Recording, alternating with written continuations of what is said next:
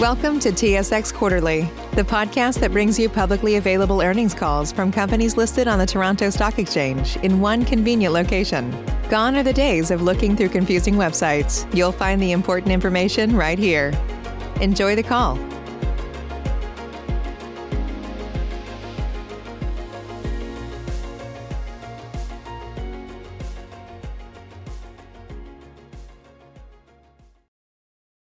Good morning, ladies and gentlemen. Thank you for standing by. Welcome to Maple Leaf's first quarter 2021 financial results conference call. As a reminder, this conference call is being broadcasted live on the internet and recorded. All lines have been placed on mute to prevent any background noise. Please note that there will be a question and answer session following the formal remarks, and we will go over the question and answer session instructions following the conclusion of the formal presentation. I would now like to turn the conference call over to James Allison, Investor Relations at Maple Leaf. Please go ahead, Mr. Allison. Thank you, Joanna, and good morning, everyone. Speaking on the call this morning will be Michael McCain, Chief Executive Officer, Curtis Frank, Chief Operating Officer, and Geert Verellen, Chief Financial Officer. Before we begin, I would like to remind you that some statements made on today's call may constitute forward-looking information, and our future results may differ materially from what we discuss. Please refer to our Q1 2021 MD&A and other information on our website for a broader description of operations and risk factors that could affect the company's performance. We have uploaded our Q1 investor deck to our website, which includes support material for the quarter. As always, the investor relations team will be available after the call for any follow-up questions or any detailed modeling questions you might have. And with that, I'll now turn the call over to Michael McCain. Michael? Thank you, James, and good morning, everyone. Welcome to our first quarter 2021 earnings call. I'm joined today by Curtis Frank and Geert Verellen. As we cross the one-year mark of COVID-19 in North America, I'm heartened by our ability to keep our people safe and continue to supply our customers with minimal disruption. This is a testament to our people who transitioned almost seamlessly to online work, and our frontline staff who operate our facilities. We've taken extraordinary measures to safeguard them, most recently through rolling out on-site vaccination. We've maintained constant diligence and adherence throughout this to our protocols and commitment to putting our people first. Turning to our business, we are balancing some near-term performance while advancing our vision to lead in sustainable protein. We continue to deliver profitable growth in our meat protein business, and we are investing for growth in our plant protein business. We've repositioned our brands and our products to fuel this growth, including being leaders in two high-growth categories, sustainable meat and plant protein. We've grown them at a 25% compound growth rate, and these two categories now represent over 20% of our portfolio. It's important to note that over the past 3 fiscal years, we've grown our meat protein adjusted EBITDA by 53%, and we've grown in that same 3-year period a plant protein business top line sales by 52%. These are remarkable achievements, and I'm incredibly proud of the results so far. This quarter, we continued to make progress. We delivered top-line growth in the meat protein business of over 3% in the quarter, and our adjusted EBITDA margin was 12.2%. We're steadily and confidently moving towards our 2022 target of 14 to 16. The short-term results of our plant protein business were soft starting out this year with sales growth below our strategic target. Curtis is going to unpack that later in the call. We expect to see a material improvement as the year progresses following the abatement of COVID-19 restrictions. Most importantly, though, we have unwavering confidence in the potential of this business and the investments that we're making in plant protein. We've built our organizational structure, invested in brands, brand strategies, and product innovation, and we've made strategic investments to strengthen our manufacturing base. We have a strong number 2 market share, and we're well positioned for growth. So with that, I'll now turn it over to Curtis, who's going to review the operations, and Geert, who will cover the financials. Curtis, over to you. Thank you, Michael, and good morning, everyone. First and foremost, I would like to reiterate Michael's thoughts and take a moment to acknowledge and thank all of our dedicated Maple Leaf employees who, through this pandemic, have maintained an unwavering focus on protecting the health and safety of our people, on ensuring the continuity of our business, and in supporting the communities in which we operate. And they've done this all while producing the nutritious food that people need. Together, we are collectively working to do our part to bring the COVID pandemic to an end. To further this cause, last week we were afforded an opportunity to host our first on-site vaccination clinics at 7 of our facilities in close collaboration with regional public health authorities. We were happy to assist approximately 1,400 of our team members who voluntarily received vaccinations. We hope to continue these efforts as vaccine availability continues to improve, while also supporting local clinics within the communities in which we operate. Turning to our Q1 results, I'll provide some further context across our two segments. Starting with our meat protein business, we once again delivered profitable growth as sales grew by 3.3%, while adjusted EBITDA margin expanded by 90 basis points to 12.2%. As Michael mentioned, these are remarkable achievements given we were lapping a strong quarter last year that benefited from the COVID-induced pantry loading we saw in March of 2020. We also had very limited access to China in the first quarter this year, which, as you know, proved to be a very lucrative market for us at this same time a year ago. The success in our meat protein group was a direct result of the continued execution of our blueprint and also the strategic drivers that underpin it. Sustainable meats sales grew at double digits and contributed sizably to margin expansion. We continued to see branded sales growth in our prepared meats business, with notable market share expansion in our leading Schneider's brand. We also grew at double digits in the U.S., where we continued to leverage our sustainable meat brand, Greenfield. Another contributing factor in our results was the continued strength of our supply chain. Despite the challenges and the clear complexities related to COVID, for several quarters now, our network has delivered significant operational efficiencies. During this first quarter, our prepared meats facilities reduced direct product costs through higher product yields, particularly in high-volume SKUs such as deli and wieners. In primary processing, improved labor efficiency and raw material utilization also contributed to margin expansion. We believe there is further runway in capturing additional efficiencies, which will be a key facet towards reaching our 14 to 16% adjusted EBITDA margin target in 2022. Touching quickly on the pork commodity backdrop, the first quarter saw hog markets and pork byproduct prices surge well above the 5-year average. On the surface, these dynamics imply a 160 basis point tailwind to our meat protein margins. However, this benefit was nearly fully offset by two important factors. First, we sold forward our hogs, as we commonly do in our risk management programs, and this limited the benefit of higher hog prices. And secondly, our restricted access to China meant that we were unable to fully participate in a robust byproducts market. As a result, we experienced only a slight benefit of pork markets. We have said that our strong skew towards value-added products, together with our risk mitigation processes, limit our exposure to raw material and raw commodity markets. Said simply, we do not experience the low lows or the high highs, and the first quarter was a prime example of that. As we look forward, we do anticipate moderate, but very importantly temporary, margin pressure in the second quarter as the rapid and unexpected surge in grain and hog prices have driven up meat costs. We are currently reflecting this new reality within our pricing, and we expect a full recovery starting in the third quarter.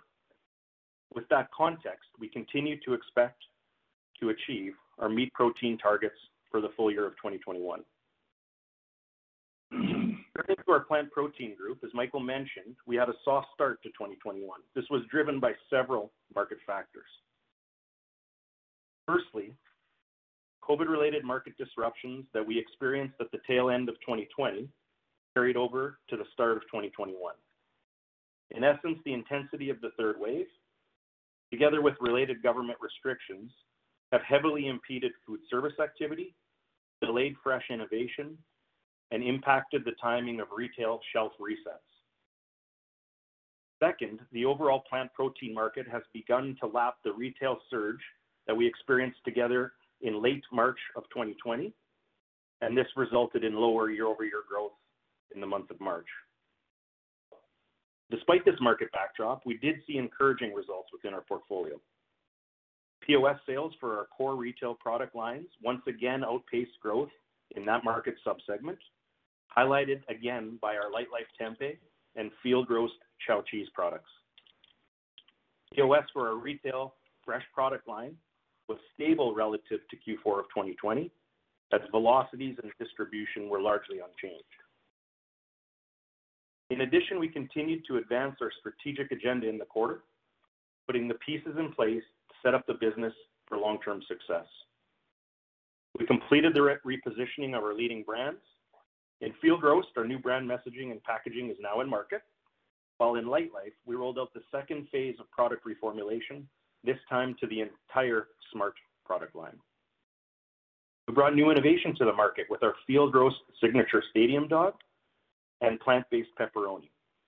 We signed up some very strong food service partners like Wiener Schnitzel and Pizza Nova to help us bring these products to market, and we have received super positive reviews from customers and consumers. As the first products of their kind in the market, we believe there is tremendous opportunity for growth in our innovation set of products.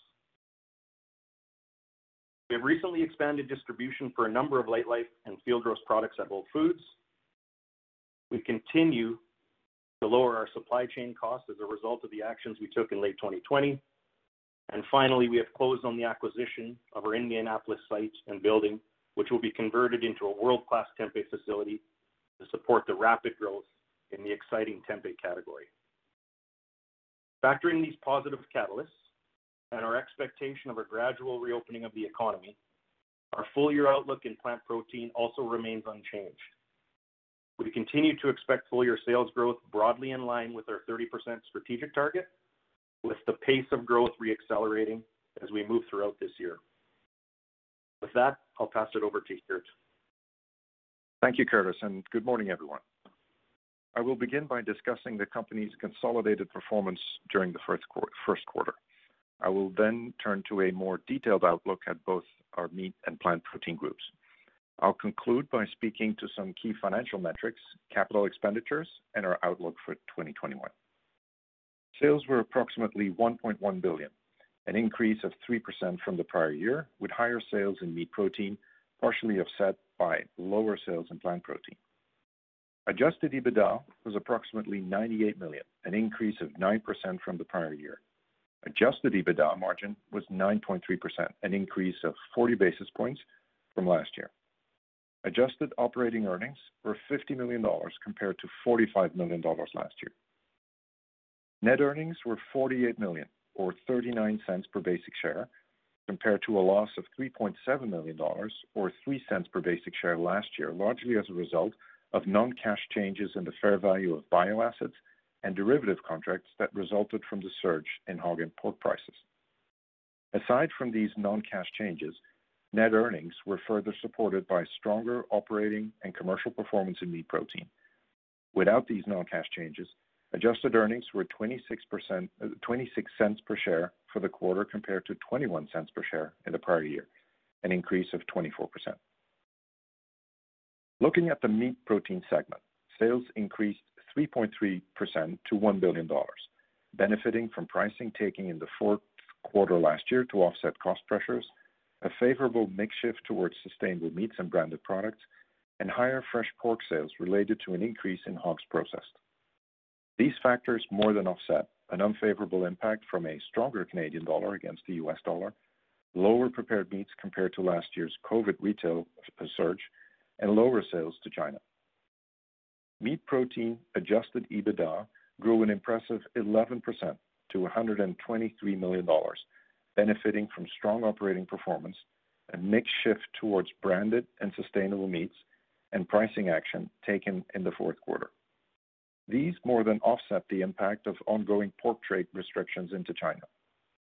Adjusted EBITDA margin for the meat segment was 12.2%, a 90 basis point improvement over last year.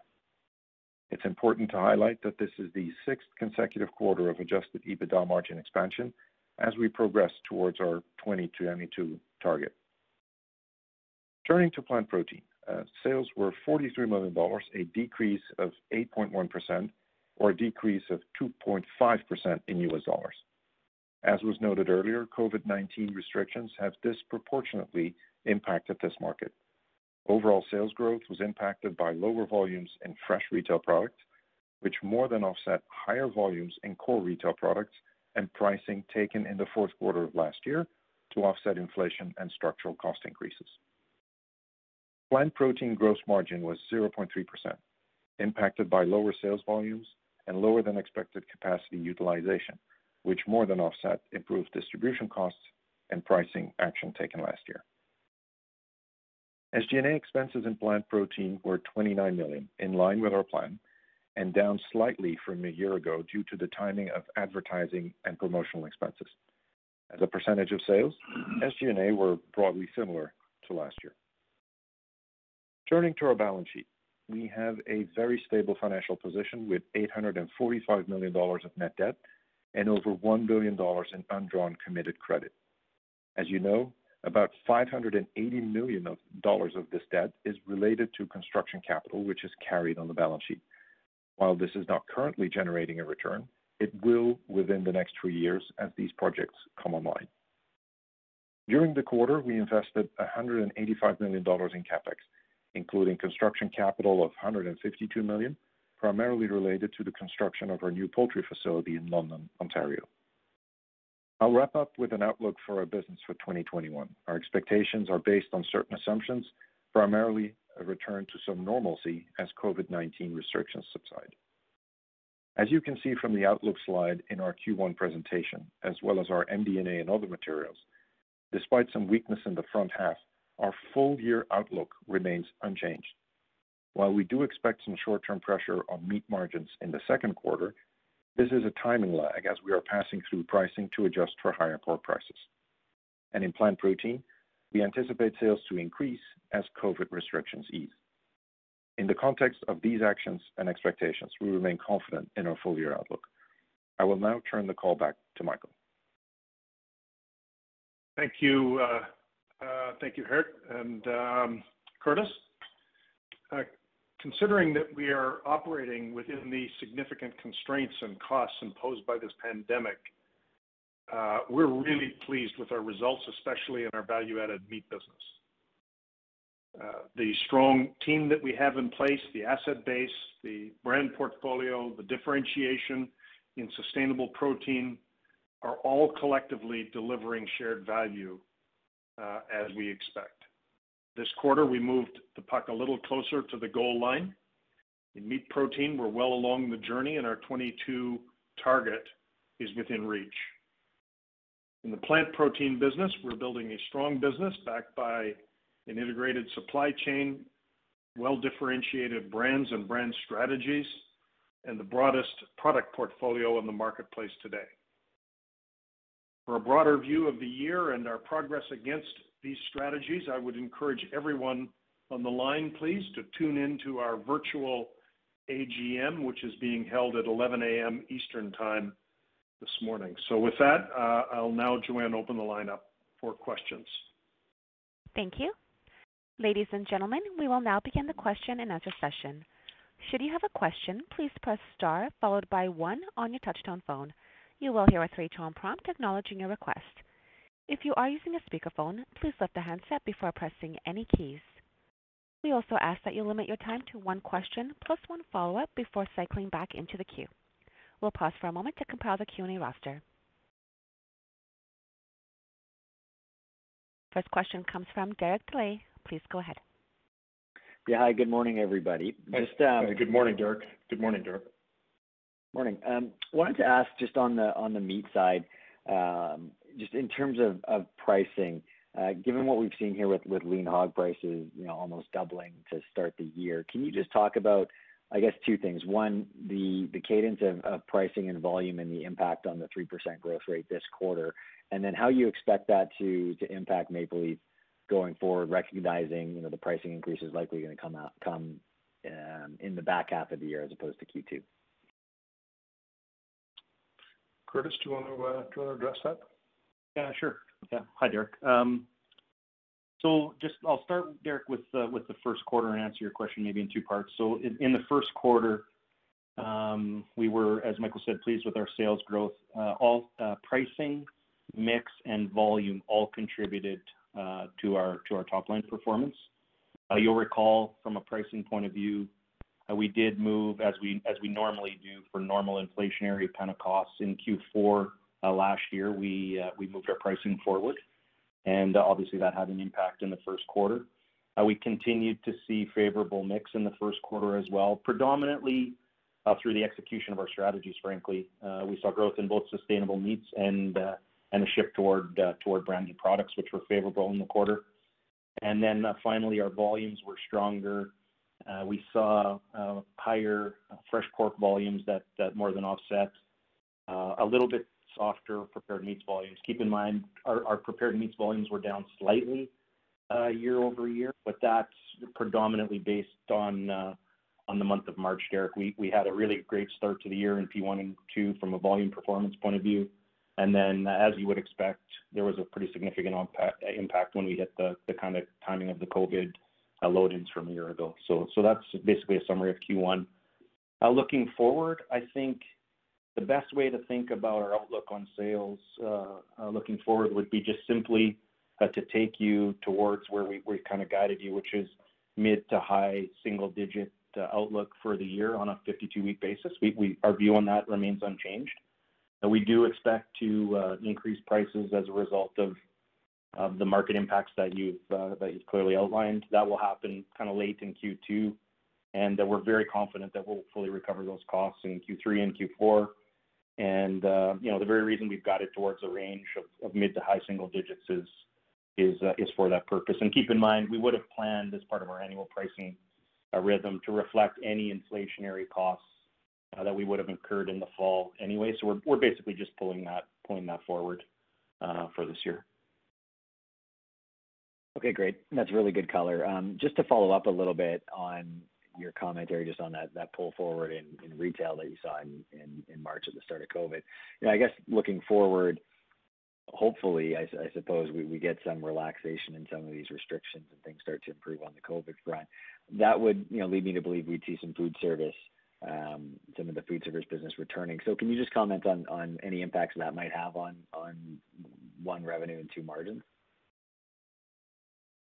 Yeah, I think it would be fair to say that maybe in two parts of our business here, if that's okay. I think the way to think about the forward view here would be to say in our meat protein business, the impact will be relatively neutral.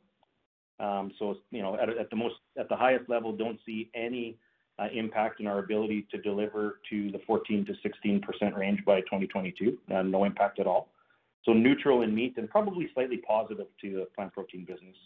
Now, the reason I think it's neutral in meat is the timing of the return to normalcy in the channel mix between retail and food service will be gradual. It certainly won't be an event. And we've seen incredible strength in both the penetration of our brands as well as the growth in our margin accretive sustainable meats business in both U.S. and Canada. And I think those will continue to give us positive benefit moving forward. And when you combine that with kind of some of the skills that we've built in our revenue management function and our ability to manage inflationary costs, I think we're incredibly well positioned for the back part of the year. So I think just keeping that guidance intact is important. When you think about the plant protein business, the reason I say that it may be slightly positive is, number one, we expect that we'll accelerate our food service relationships and partnerships, particularly with some of the innovative products that we have coming to market as the year advances. And many retailers in North America haven't taken the time to reset their shelves in a meaningful way. And once we see an abatement of COVID, I think we'll start to see shelf resets, and we expect positive news again from a distribution and an innovation point of view. So I think neutral in meat and positive to plant, if that's helpful. The other Very thing helpful. I would add, Derek, the only thing I would add to everything that Curtis very articulately outlined is that as vaccination rates come on and as society in North America normalizes, we would also see some, not full, but some abatement in our cost structure that's related to COVID, which we'd anticipated. We didn't, and we priced in what we felt were the sustainable kind of permanent infrastructure components of that COVID protection operating structure. Clearly, as vaccination rates in society opens up, some that will move back, which is margin accretive, right? So, which we would expect. So I think we're highly confident that we can maintain our guidance. Okay, good to hear. All the best. Thanks. Your next question comes from Michael Van Eist. Please go ahead. Thank you. So just getting back onto the plant-based protein, can you help us get some confidence in that 30% growth number or the close to 30% growth number, considering the tough start to the year? And Q2 has a very tough comp as well, 40% growth last year. So are you seeing any growth in Q2 to start, or what gives you the confidence to get to that close to that 30% in the second half of the year, given that if you don't get growth in the first half, you're going to need 50% plus lift in the second half? Well, for starters, Michael, and first of all, good morning, and that's a great question. The comp in the second quarter is strong. With the comp in the third and fourth quarter, not so much. So that you put that into balance. The confidence that we have is based on the composition of building blocks. Those building blocks are the normalization due to COVID. And an innovation pipeline that we're really, really excited about. And Curtis has described a bit of that, but maybe Curtis, you could add some color. Yeah, thank you, Michael. I think there's maybe four things that I would outline that will be accelerants in the back part of the year. The first is just to keep in mind that the core health of the business remains intact, and the core is very healthy, and that's led by our tempeh business and our chow cheese business in field roast, so Light Life Tempeh and chow cheese. Those businesses remain healthy, growing, and we expect to see very strong performance in both of those businesses as the year progresses. The second, as you mentioned, Michael, appropriately, is we have some very, very strong innovation coming over the balance of the year. The first is in our field roast stadium dog, which is the first, I think, North America's first pea-based hot dog. The second is in a pizza pepperoni platform that we're just thrilled with, and we think has got tremendous opportunity in the food service channel as well as a retail application, also a pea-based product. And the third is in a chicken product that we're bringing to the meat department that we're also really excited about. So the core is healthy. We've got innovation coming. COVID, we will see an abatement throughout the year and expect to see both retail benefit to that, but also an uptick in the food service channel. And then finally, we do expect that the proceeds from our brand renovation work that we've done in Light Life and field roast will benefit as the products take hold and the repositioning takes hold in the market, as well as our advertising campaigns to support them over the balance of the year. So I think those are the four most important factors to keep in mind as we look to accelerate growth in the back half, and we have tremendous confidence. That's helpful, Curtis. Thank you. And just to clarify something, so the delays in resetting or adjusting the shelves at retailers, how does that differ between adding new products like Impossible has added thousands of new doors in the last 6 months versus the resetting of the shelves to allow for innovation? The fresh department tends to be a little bit more accordion-like, kind of ebbs and flows, and the standard departments like, say, produce or the prepared meats department where there's fixed space merchandise in the store tend to move broadly. Not every retailer is the same, obviously, but broadly in 1 or 2 planogram window changes per year. and many retailers have pushed them off or delayed them just because of the resourcing constraints and frankly the demand that they've experienced in dealing with the COVID surge. So we kind of see that getting back to normal in the back part of the year, and the benefit will be an opportunity to open up more space, we think, for innovative products in the retail channel in particular over the balance of the year.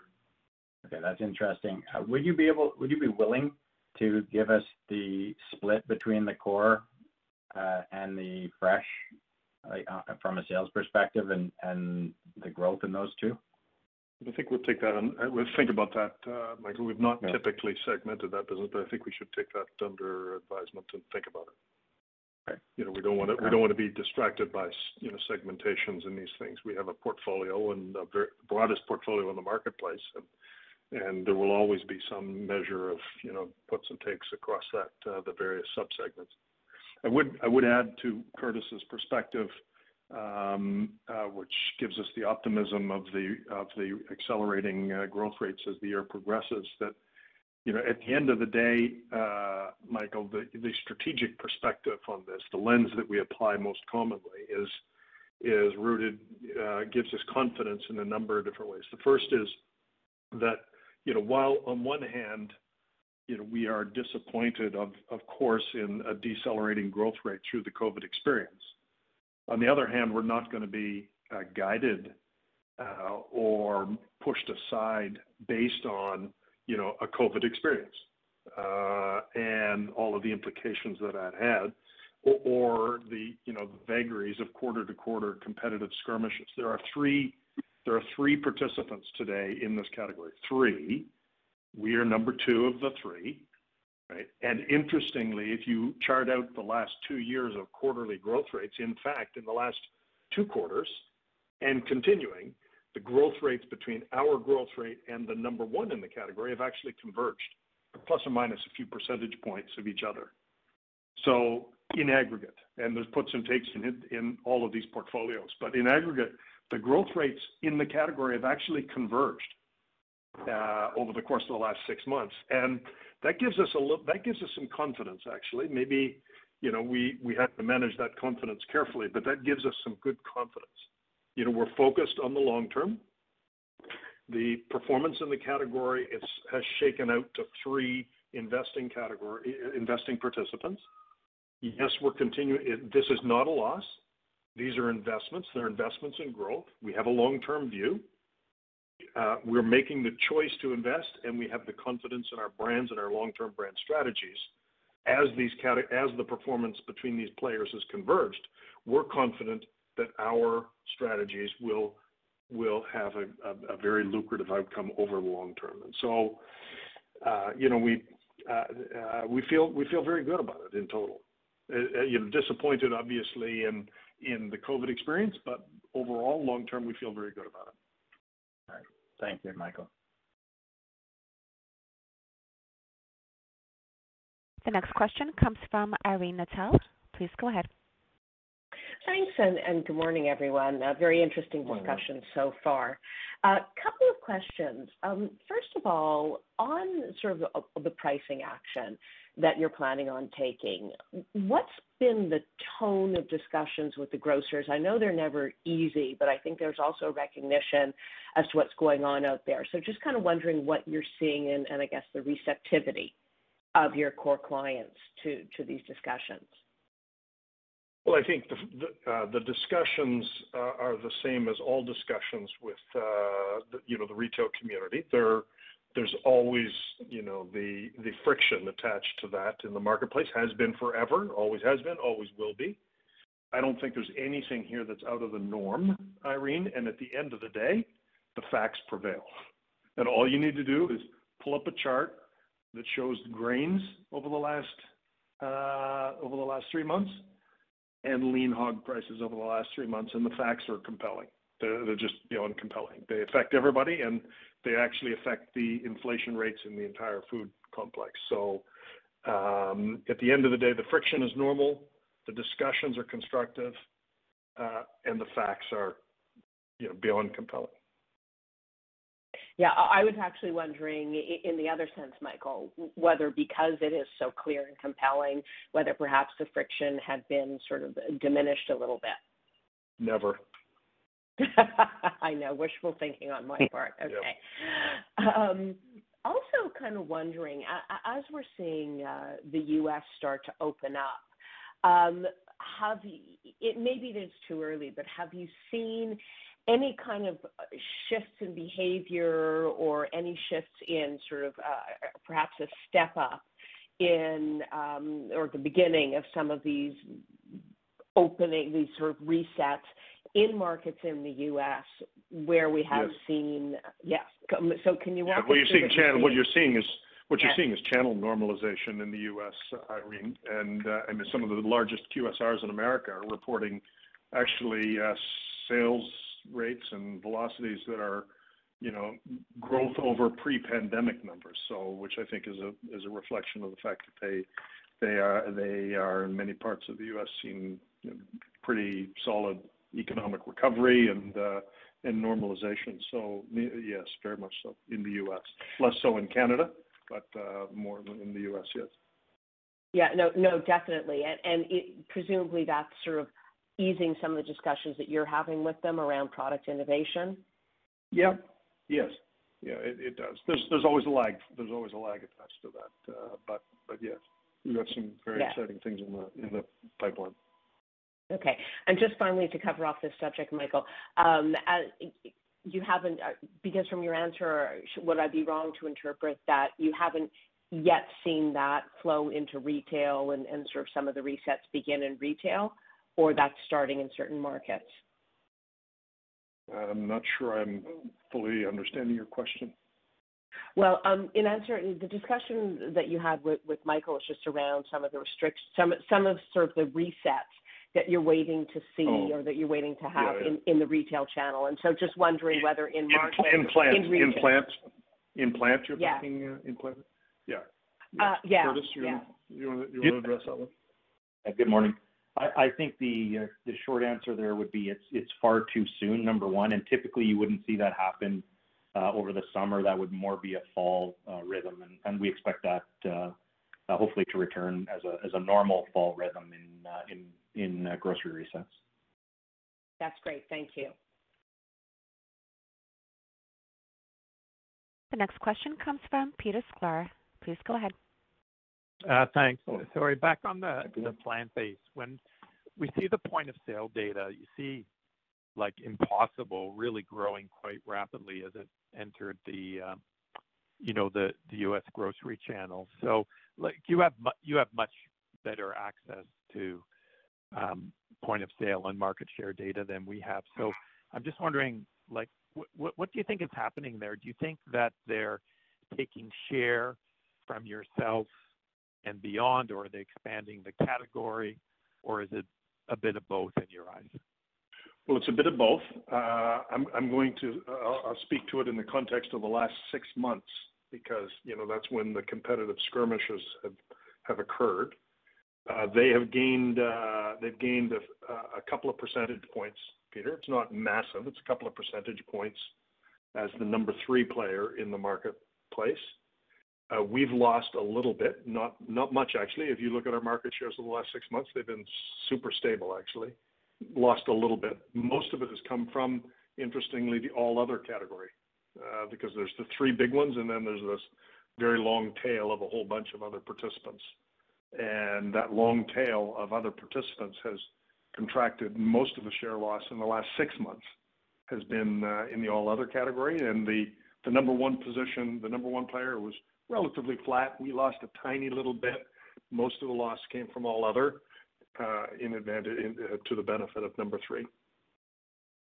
But if you look at the charts of the SPINS data in market shares in the category over the last 6 months, plus or minus a percentage point, they've been quite stable, very stable actually, very stable in historical terms. And what have the pricing and promotion backdrop been in the U.S. and the Canadian markets? So, for example, like we've noticed that your competitors have been introducing value packs, which seems to be well priced, and I noticed Metro in its flyer had a very strong promotion. I believe it was on Light Life the other week. So can you talk a little bit about the promotional, like the promotional and pricing backdrop? Like it seems intense just looking at flyers and things. Yeah, no, I don't think there's any insight there beyond the normal activity of promotion. Promotional activity is just part of the food industry in all categories, and you try and create value impressions no matter what product or category you're operating in. But I don't think there's any competitive intensity there expected in the category that would be outside the norm, if you will.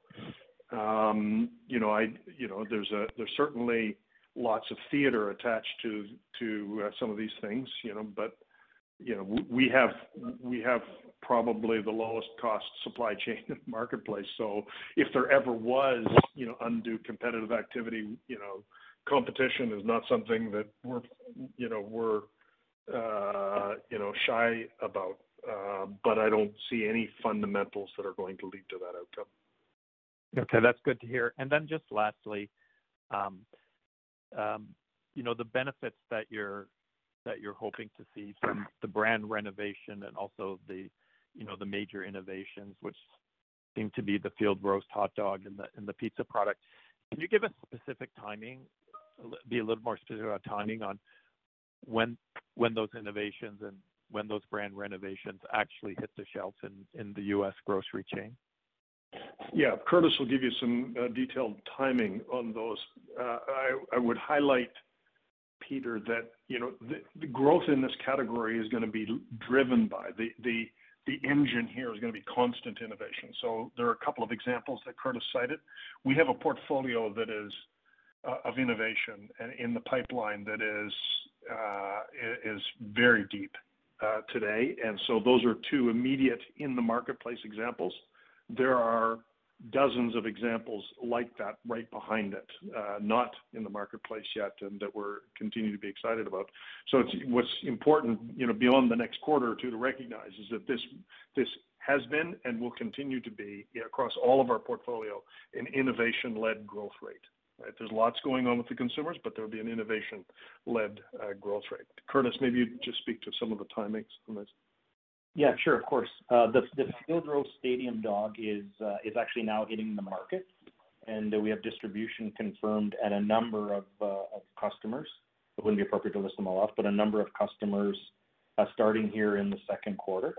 So we're excited there, obviously. The Light Life chicken products are going to be launching the middle of May, and we're starting with a national customer that we're bringing on board, and then we'll be expanding distribution from there. The pizza pepperoni will be starting in the second quarter of 2021 as well. And then, of course, we launched our line extensions in chow cheese last year in the fourth quarter. We continue to build a distribution rapidly within the retail channel as well. So, and then we've got some kind of important customer inroads that we've made in the club channel as well. So I think it would be fair to say that the balance of the products are launching throughout the second quarter, and we'll continue to build distribution in stores from there. And Curtis, when did the Light Life and Field Roast brand renovations actually turn up on the shelf? Most of the work in the formulation components of Light Life was completed through January, March. So they're really. It would be fair to say that the products themselves are really rolling out in full. They rolled out throughout the first quarter, obviously, but we're really only now getting the fulsome benefit of having the products, the packaging, and the formulations on shelf here. And Field Roast is really just March and April. The new packaging rolling out, and the early read in terms of kind of pickup and POS has been really positive reception to the Field Roast repositioning and repackaging. Okay. Thanks very much. The next question comes from Mark Petrie. Please go ahead. Hey, good morning, Mark. Good morning. So I just wanted to follow up on this whole sort of plant sales split. I think Michael asked about it, with regards to between core and fresh, and I know you don't want to get into it, but Is it fair to say that the ad and promo investment between those two buckets is relatively balanced and matches sales, or would one be getting a bit more? Well, for most of the ad and promo investment is brand focused, and the brands actually span both categories. So it's because it's brand focused and not category focused that I'd say both. Okay, and with regards to the gross margin performance, I mean, can we assume that fresh is a bit of a drag just given the competitive intensity in that category, or are they relatively comparable as well? It's not driven by the competitive intensity, as I articulated with Peter a moment ago, Mark. But I do, I think they're relatively balanced across the portfolio. We obviously have, we've invested for growth that has been slower coming than we expected in the fresh side, which impacts obviously those near-term gross margins. But beyond that, component is relatively comparable across the portfolio. Most of the investments, again, are in people and infrastructure and innovation pipeline and R&D and ad and advertising that is brand strategy focused, et cetera. Okay, thanks. And you called out new customer wins for Greenfield in the U.S. Has that been a pretty consistent driver of the growth, or can you just give us a bit more context in terms of how much of the growth in Q1 or maybe even in 2020 more broadly is sort of sell through versus new listings or new customers? Curtis, we haven't distinguished that or segmented that. Yeah, we have data. But I'll give you just some general color. We're getting support in both areas, both from a velocity improvement and also from an expansion of distribution of the brand to more retailers. I think where we're excited about our sustainable meats business is that we continue to be, as you can imagine, relatively small in the context of the United States market, with tremendous white space for opportunity for growth, both in terms of expanding items where we have existing relationships with retailers in the U.S., but also expanding the brand itself to more retailers within the United States. So significant upside and potential for growth. And then also the utilization of the animal, I think we've talked about in the past, offers us an opportunity to continue to introduce more products into the market as well. So lots of growth potential left in the sustainable meats business in the U.S. and we're getting kind of growth in both areas. Okay, great. And how should we think about capacity of those animals and your ability to continue to fulfill the growth? We have our growth rate can be sustained through a couple of sources. Number one, we continue to grow our own in-house production of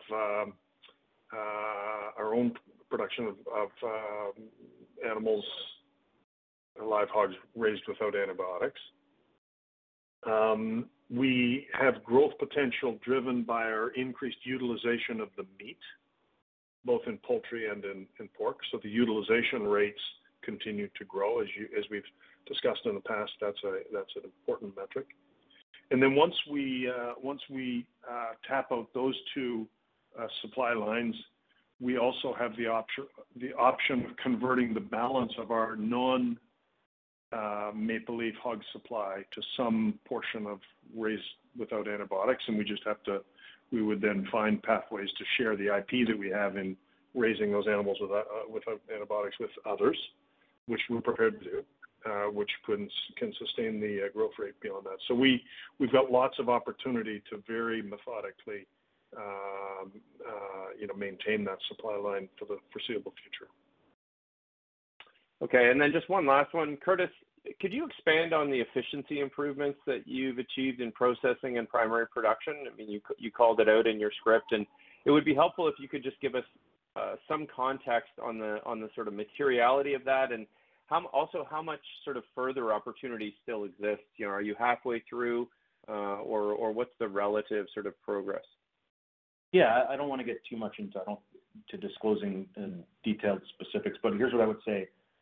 We've been clear that in our path to achieving our 14 to 16% margin target, we will drive efficiencies in our business, both from an operational point of view, but also from a kind of a cost mitigation point of view. And we've been pretty successful over the past few years at doing both. We would say often that we're not, our ZBB process maybe isn't quite as intense as others, but I think we've been, from a budgeting and cost containment and management point of view, pretty effective. And we continue to see cost being a material driver or a driver at least to our ability to achieve our 14 to 16% target, and we're well on the path to accomplishing that. Our plant and our operational performance is an area that we're really quite proud. We've made significant headway, obviously, since the transformational years. We've made steady progress in our operations, and even in a COVID environment, we continue to see strength, and we're managing our direct product costs very, very efficiently and very effectively within our operations. So I think the color would be super positive results. We expect them to continue, and the transformational challenges are well in the rearview mirror, and we're well on our path to achieving our targets, and cost management will be a component of that. I would add, Mark, that these types of efficiency gains are a game of inches. It's just we happen to have thousands of those inches, right? And that's how they accumulate, and it's an ongoing process. It's not a project or a program with a beginning and an end. It's an ongoing benefit. There are any number of operational efficiency opportunities that we see, in the runway in that game of inches ahead of us, up to and including, as our volume progresses, finding very creative and new ways to optimize the asset utilization across the platform, which is probably the next and newest frontier. So just, hard to describe that game of inches when there's 1,000 of them, but we see that as being, an ongoing effort. Okay, great. Appreciate all the comments and all the best. Thank you. Ladies and gentlemen, as a reminder, should you have any follow-up questions, please press star followed by 1. Next question comes from George Dumais. Please go ahead. Good morning, George. Good morning. Hey, good morning. I wanted to ask about that the SG&A spend in plants. It was about $145 million last year. Can you guys maybe give us a sense of how much of that was headcount versus promotion? And within that promotion kind of bucket, can you talk a little bit about how much we spend on rebranding and reformulation? Just any context around that would be appreciated. Eric, do you want to take that SG&A question? Sure, George. The overall bucket of 145. So there's two components. You've got A&P, and you've got the what we call supporting the structure or the organizational development of the company, of the segment. The bulk, I would say, it's probably roughly 75-25 last year was A&P. As we scale up this business, obviously the proportion of brand investments is going to go down, and we're going to scale. And on the other side, the SG&A support for the organization is going to go up. But that's the thinking around us. When we think about this long term, nominally, for the first number of years, we would stick around the same amount of dollars, but the proportion of A&P would gradually go down as we scale up the organization with more sales force, with more R&D force, et cetera. So that's the first part of your question. Can you repeat the second part, please? Yeah, just in general, I guess within that 75%, like how much do we spend on rebranding and reformulating Light Life and Field Roast?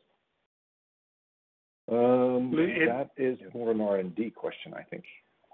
Yeah, that would have shown up, George, mostly in the non-A&P components in terms of our infrastructure investments in R&D. Inside the brand, the advertising, the A&P budget, we try and focus all of that on our kind of new brand strategies. So the vast majority. Okay, that's helpful. You guys spent quite a bit of time on giving us the innovation for plants, so thanks for that. But can you maybe give us a sense of how much growth is left in new doors for us, in retail, be it in the U.S. or in Canada? In which, please? In like new doors, like distribution for plants. How much growth is left for that? Well, Well, it depends if you look at new doors and distribution of the new items and innovation, whether it's as Curtis referred to a few of the examples, whether it's the stadium dogs or the work that we're doing in the cheese platform or the pepperoni or chicken platforms that we've, the pizza toppings and chicken platforms, it's all new distribution. So if you're looking at it from an item perspective, obviously we've still got a long ways to go in the fresh platform to expand our distribution. So from an item perspective, George, I would think that it's, most of it comes through new distribution of those new items, right? And I think that's normal. I'm not sure that's addressing your question, but maybe from an ACV standpoint or something like that, in terms of just getting a sense of how penetrated we are in U.S. retail. Well, we've historically, the brands are penetrated. Light Life and Field Roast are present in 65 to 70% ACV. Now the question is, you double click that and say, well, tell me about this by category. And that's what it is. So you got a range of answers to that. The 65-70% is kind of the portfolio average. But you got, say, for example, Light Life Smart Dogs would have, I don't have the data in front of me, but it'd be well in excess of 80. Field Roast, maybe the Field Roast core items, same thing. But then you've got some of the new innovation items, whether it's at Fresh or the Field Roast items and Stadium Dogs or some of these other platforms, they would be in the 20s. And so it's a combination of all those things. Okay, great. The challenge with a brand ACV number is that the devil's in the details there of how does it break out and shake out by category or subcategory and new innovation. Okay. That's helpful, Will. Thanks for the color. I appreciate that. And it seems that we're focusing quite a bit on food service more and more. Can you maybe talk to how you see our mix evolving, like our food service to retail mix evolving, maybe as we get to 2022?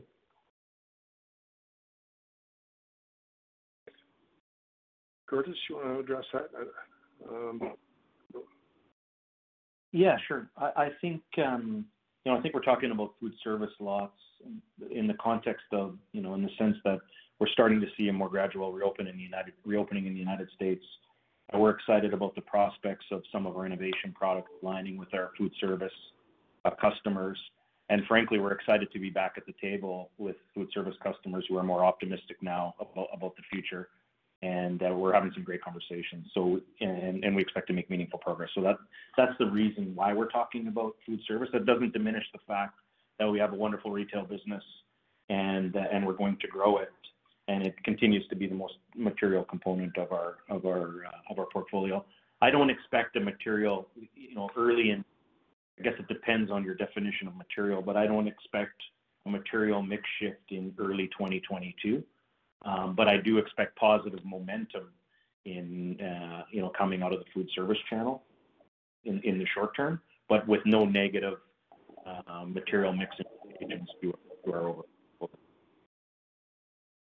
Okay, thanks for that. And just one last one, if I may, on a topic that probably doesn't get that much of your time. But on M&A in general, just wondering if you guys, what the appetite is there for M&A.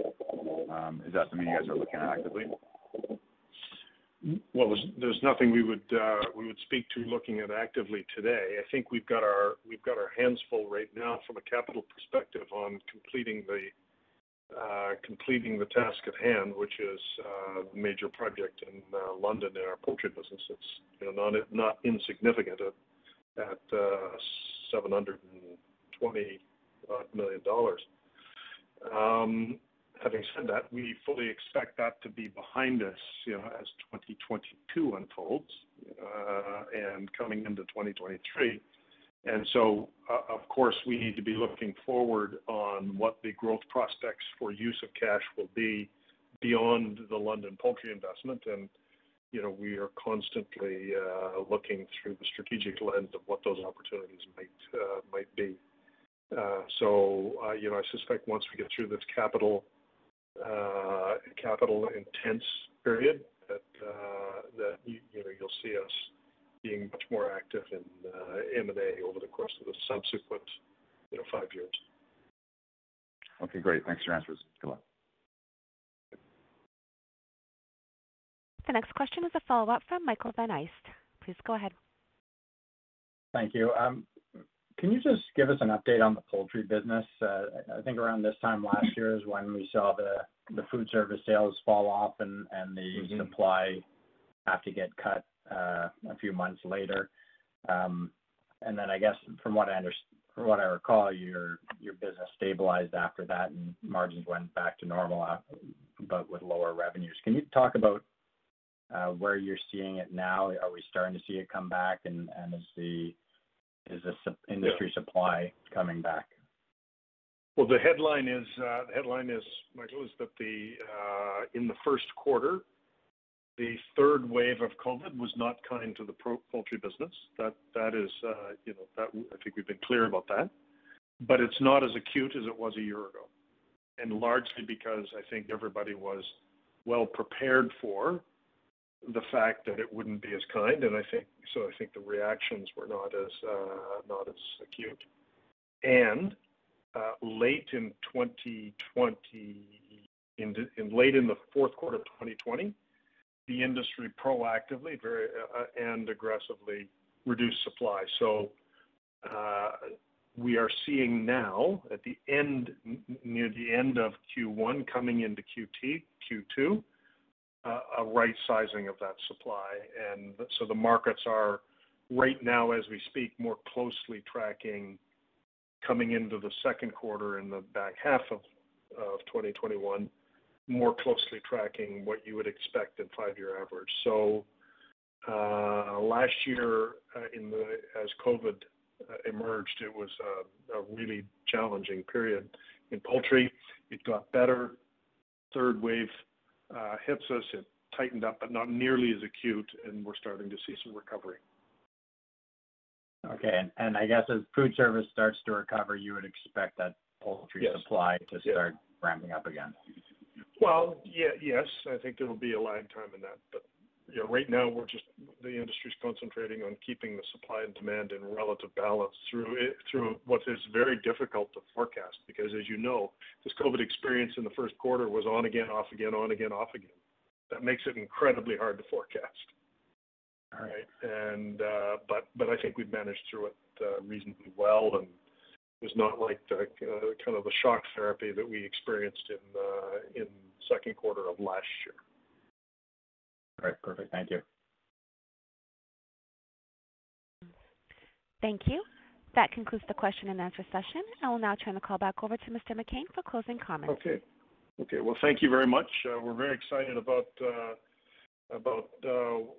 how this is all unfolding for us, both of our platforms. Obviously, excitement comes with challenge and disappointment, but we've got our eye on the prize in the long term, and we appreciate all of the support. So we'll look forward to updating you on the next quarter, and thank you for your time this morning. Have a wonderful day. Ladies and gentlemen, this concludes your conference call for today. We thank you for participating, and we ask that you please disconnect your lines. Enjoy the rest of your day.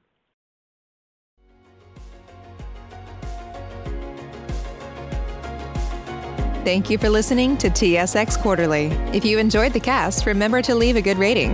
And remember, for any additional inquiries, please consult the company's investor relations section on their website.